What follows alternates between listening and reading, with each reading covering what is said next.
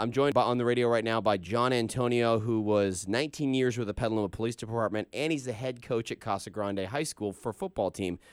John, welcome to the radio. Thank you.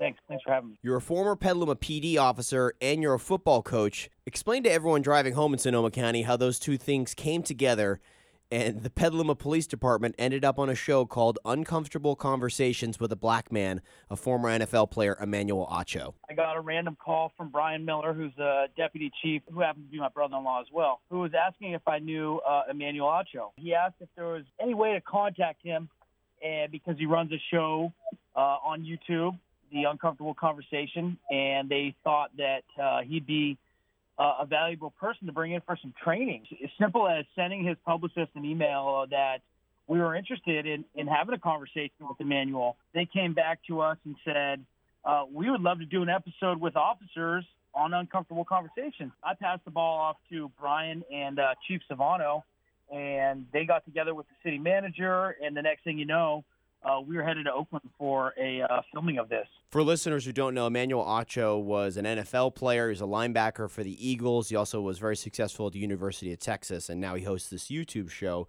as a way of giving back and as a way of making progress on racial issues in the country. You, John, actually got to be on the show, so 4 officers were featured, and Chief Savano and a few others were in the crowd. What was the vibe like on set? Because you've literally got, the show's called Uncomfortable Conversations with a Black Man. You've got a bunch of white police officers there, and the background is even white. So what was the vibe? Yeah. What was the vibe like on set? You know, the vibe of the set initially was nervous, including Emmanuel. But once you were in there and we were sat, it was such an easy conversation to have, because the only uncomfortable thing is the chairs they put you in.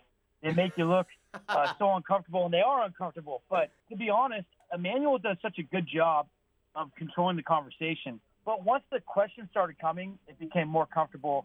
And, like I said, it was about 2 hours of filming, and it really opened up everybody's eyes to kind of what each other is thinking. Whether you're Emmanuel, who's a black man, or you're myself, who's a white police officer, or even people who are watching. I think, the feedback has been pretty good. The thing I think I learned the most is that we've got to be open to each other's thinking and what everybody's thinking. In our county alone, I feel like we need to have the conversations with the Hispanic population as well.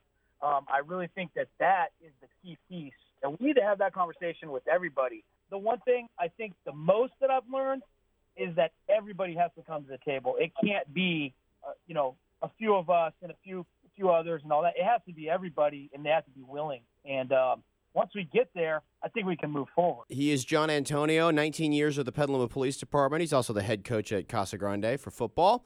And you can find the episode right now. It's only 20 minutes. We've got it posted up at froggy929.com, and in the Froggy app, it is called Uncomfortable Conversations with a Black Man with former NFL player Emmanuel Acho, featuring the Petaluma Police Department.